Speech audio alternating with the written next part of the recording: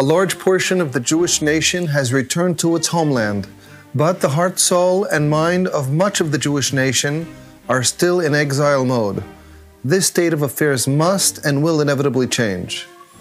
This is Torah Nation TV from Jerusalem, and we are speaking with the head of Machon Shiloh, Rabbi David Bar Chaim. Shalom, Rabbi Bar Chaim. Shalom. Is there a connection between the Messianic era and the rebuilding of the temple? The answer to that question is a straightforward and unequivocal yes and no. What I mean by that is that, in essence, the truth of the matter is that there is no intrinsic connection between these two concepts. Why is that so? Because the Mikdash, the building of the Mikdash, of a sanctuary to Hashem, is a separate Miswat Aseh, a positive commandment in the Torah and Sefer Shemot, in the book of Exodus. No one disagrees that there is such a Miswah. And we also find explicitly in the Talmud Yerushalmi, in Masechet Maaser Sheni, the explicit statement, Zot Omereth, based on a certain discussion that the Talmud there has.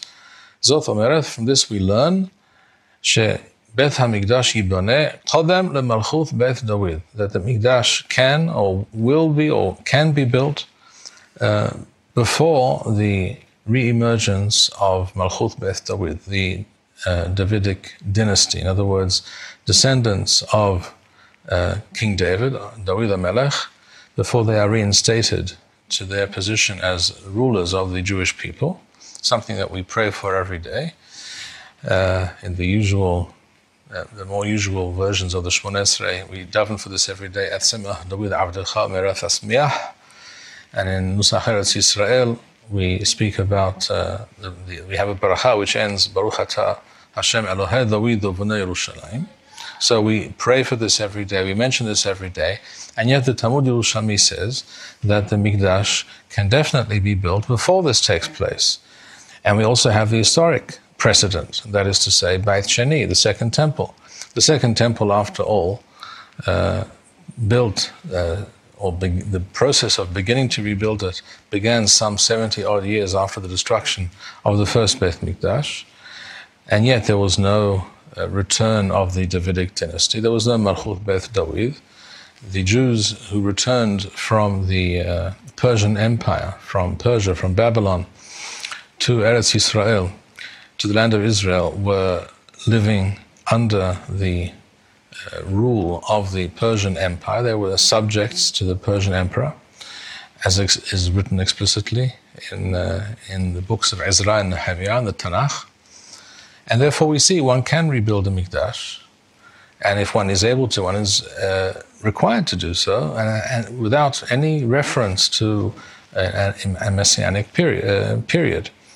And therefore, if the Israeli government were, for example, tomorrow to have a change of heart and to say, we have decided that we wish to rebuild the Mikdash, and we would like to know from you, the Chachamim, the Torah scholars, how to go about it and whether we can do so, the answer would be, according to the Torah, a resounding yes.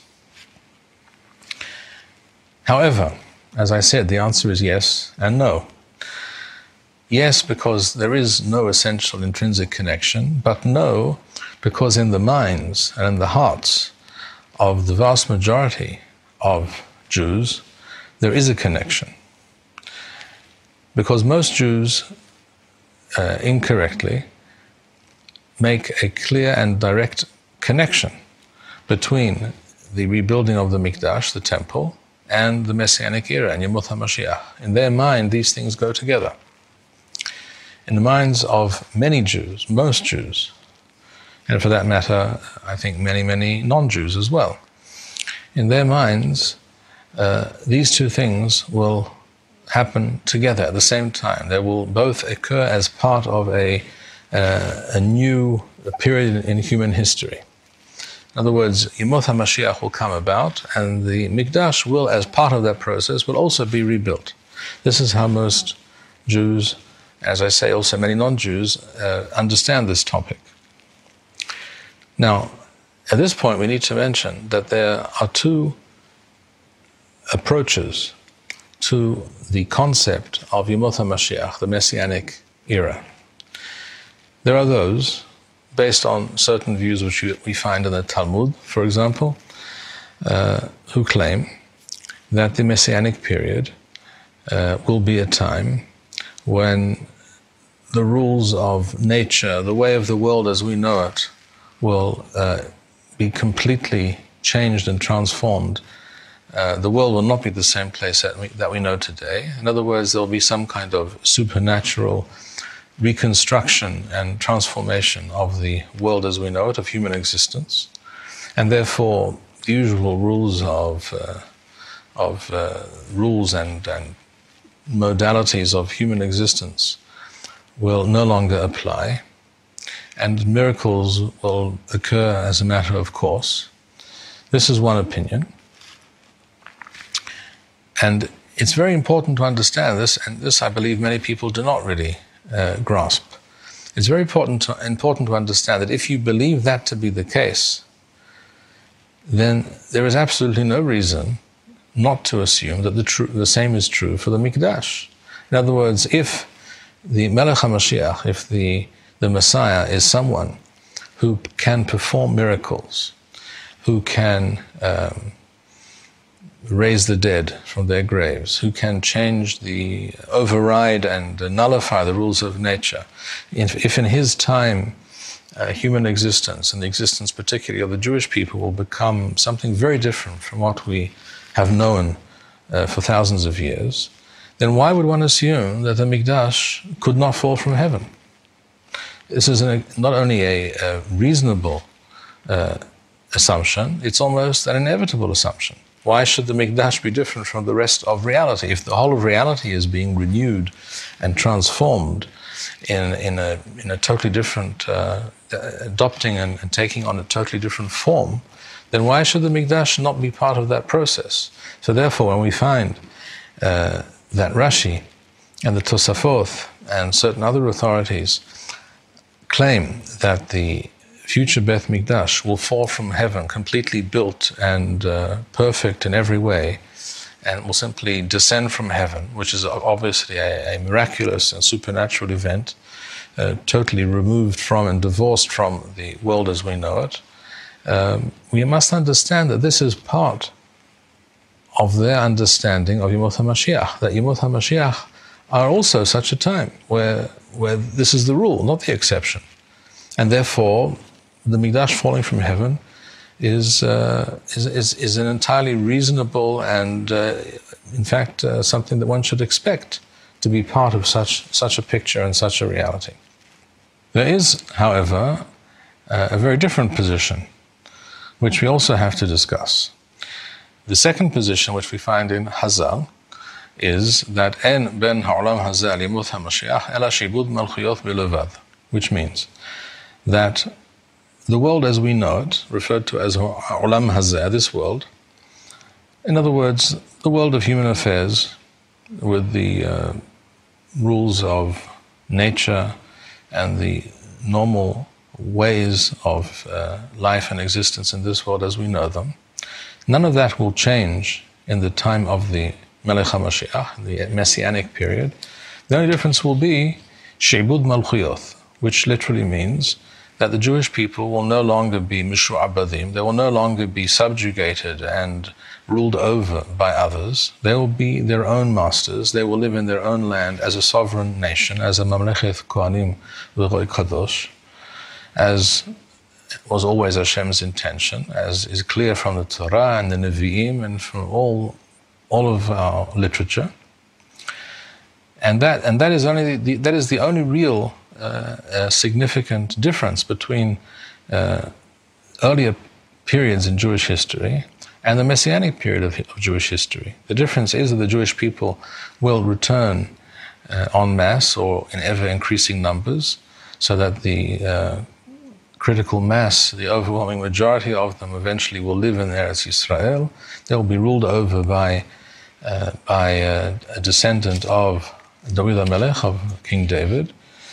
Malchut Beth David therefore will be reinstated, and the Jewish people will have a country in which they will live according to their to our Torah, which is Hashem's will.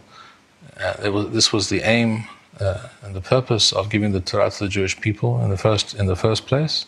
Only after that can the Jewish people also perform in any significant and very meaningful way their task, the divinely ordained task of teaching the rest of humanity about the existence of and the truth of Hashem. But first, the Jewish people have to get their act together. So according to the position that Yemot HaMashiach, the days of the Messiah, are not a period of miracles and supernatural events where the world remains as we know it.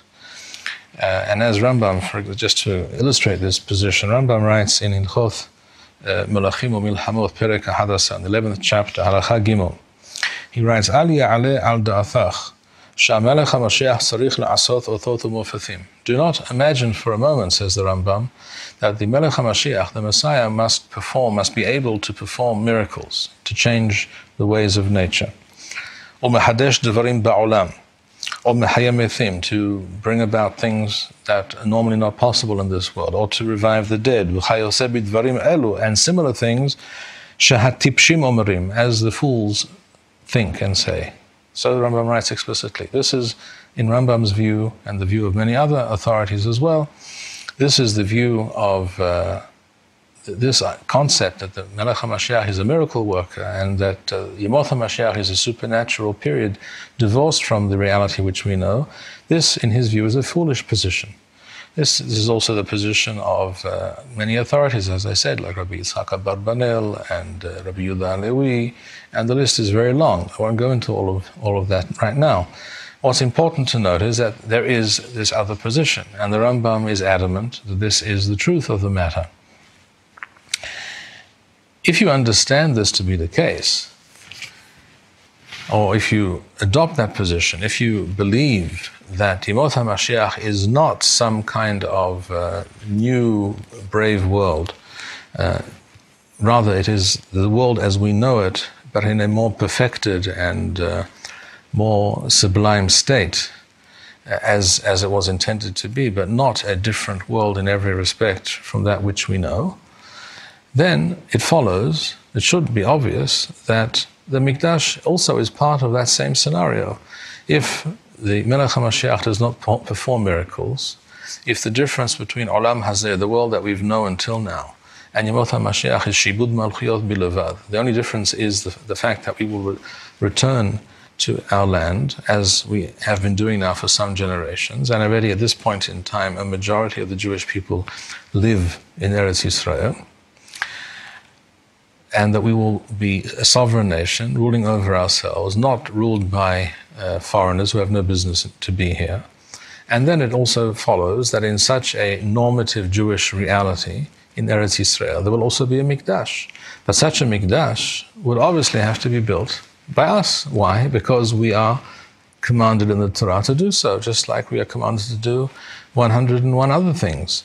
This is something which is incumbent upon us. And the reason that it can't fall from heaven is because that's was not Hashem's intention, not with regards to the Mikdash, and not with regards to anything else. And that's why the first Mikdash, which was actually the Mishkan, I should say, in the desert, was built by Moshe and the Jewish people, did not fall from heaven. The first Mikdash, which was built by Shlomo HaMelech, did not fall from heaven. And the second Mikdash, which was built by the Jews who returned from Bavel and Paras, from Persia and Babylon, did not fall from heaven. They were all built by us, by human beings. That was Hashem's will. That was the way of the world. That was the intention of the Torah all along. If one understands that Yemot HaMashiach is such a period of time where the Jewish people can finally perform all those things that are incumbent upon it, and can fulfill Hashem's will and the overall plan of the Torah in its entirety, which includes rebuilding the Mikdash, there is absolutely no reason to assume that the Mikdash should fall from heaven. And in fact, there's no reason to believe that it could fall from heaven. Not because Hashem is incapable of making such a thing happen. Of course, that's not true. We believe Hashem can do anything if He so chooses, but simply because that is not the way Hashem designed the universe, the world as we know it. This is not the way he wishes to run it. And this is not why he told us in the Torah to build the Mikdash, so that he could instead do the job for us. That is not how the world works, according to this position. So when we look at this question of how will the Mikdash be rebuilt, will it fall from heaven, or will it be rebuilt by the Jewish people through human agency?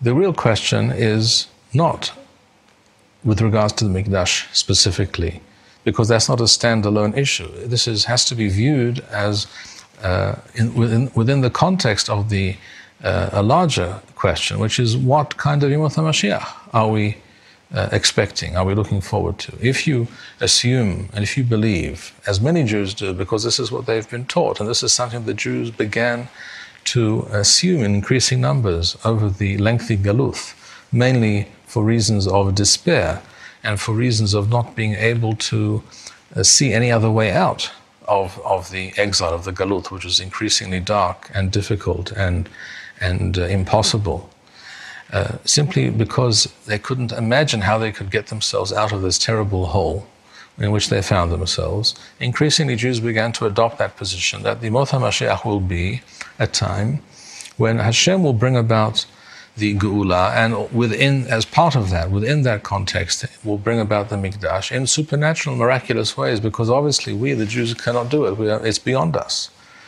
We are living in Galuth, we are persecuted, we are barely surviving from day to day. We can't even imagine how we would get back to Eretz Yisrael. We can't even imagine how we could reconstitute ourselves as a Mamlechet Kohanim, as a Jewish nation.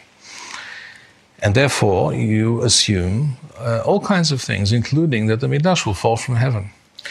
On the other hand, if you understand in a more mature fashion, based on the more reliable and down-to-earth sources which fit the simple, plain reading of the Torah and the meaning of the mitzvot of the Torah, such as Wa'asolim Mikdash, that you shall build me a temple, you shall build me a sanctuary, which is directed at us, not at Hashem. If you understand the Torah in those terms, then everything in the Torah is to be performed by us. It's not Hashem's business, as it were, to make the Mikdash fall from heaven. It's not his job to make everything happen in a supernatural way. It is rather our job to strive towards those goals and to believe in ourselves, to know that we are capable of this, because this is what Hashem demands of us. This is what Hashem expects, and therefore, if that is what Hashem expects of us, then we also therefore can know that we are capable of it. Yes, it requires much thought and planning. It requires patience. It requires tremendous effort, just as it required tremendous patience and effort and toil and Mesiruth Nefesh, quite literally being willing to lay your life down in order for the Jewish people to return to Eretz Yisrael. In the same way, it will require much effort and time and planning and thought and again, much Mesiruth Nefesh to be able to move us from our present point in Jewish history to the Geula HaShalema. But that is all within the realm and within the purview of what the Torah expects from us, what Hashem demands of us. If one understands Yemot HaMashiach in that sense, in that way, as Rambam did, for example, then it is not only unlikely or irrational to assume that the Mikdash will fall from heaven. It's something that should never happen and could never happen, as it never did happen in the past. So the Mikdash is only part of a much larger question and equation. And therefore it is time for all Jews to ask themselves, what kind of Yemot HaMashiach am I looking forward to, am I expecting? The answer to that question is also the answer to the question, will the Mikdash fall from heaven or be built by the Jewish people? Thank you, Rabbi Bar Chaim. We would like to encourage our listeners to share these podcasts with friends and send in your responses. We would also like to suggest the following opportunity to our listeners. If you identify with Rabbi Bar Chaim's message and would like to sponsor or dedicate a podcast in honor or memory of a loved one, if you would like to obtain Birkon Nusach Eretz Yisrael or invite the rabbi for a speaking engagement, please email us at office@machonshilo.org.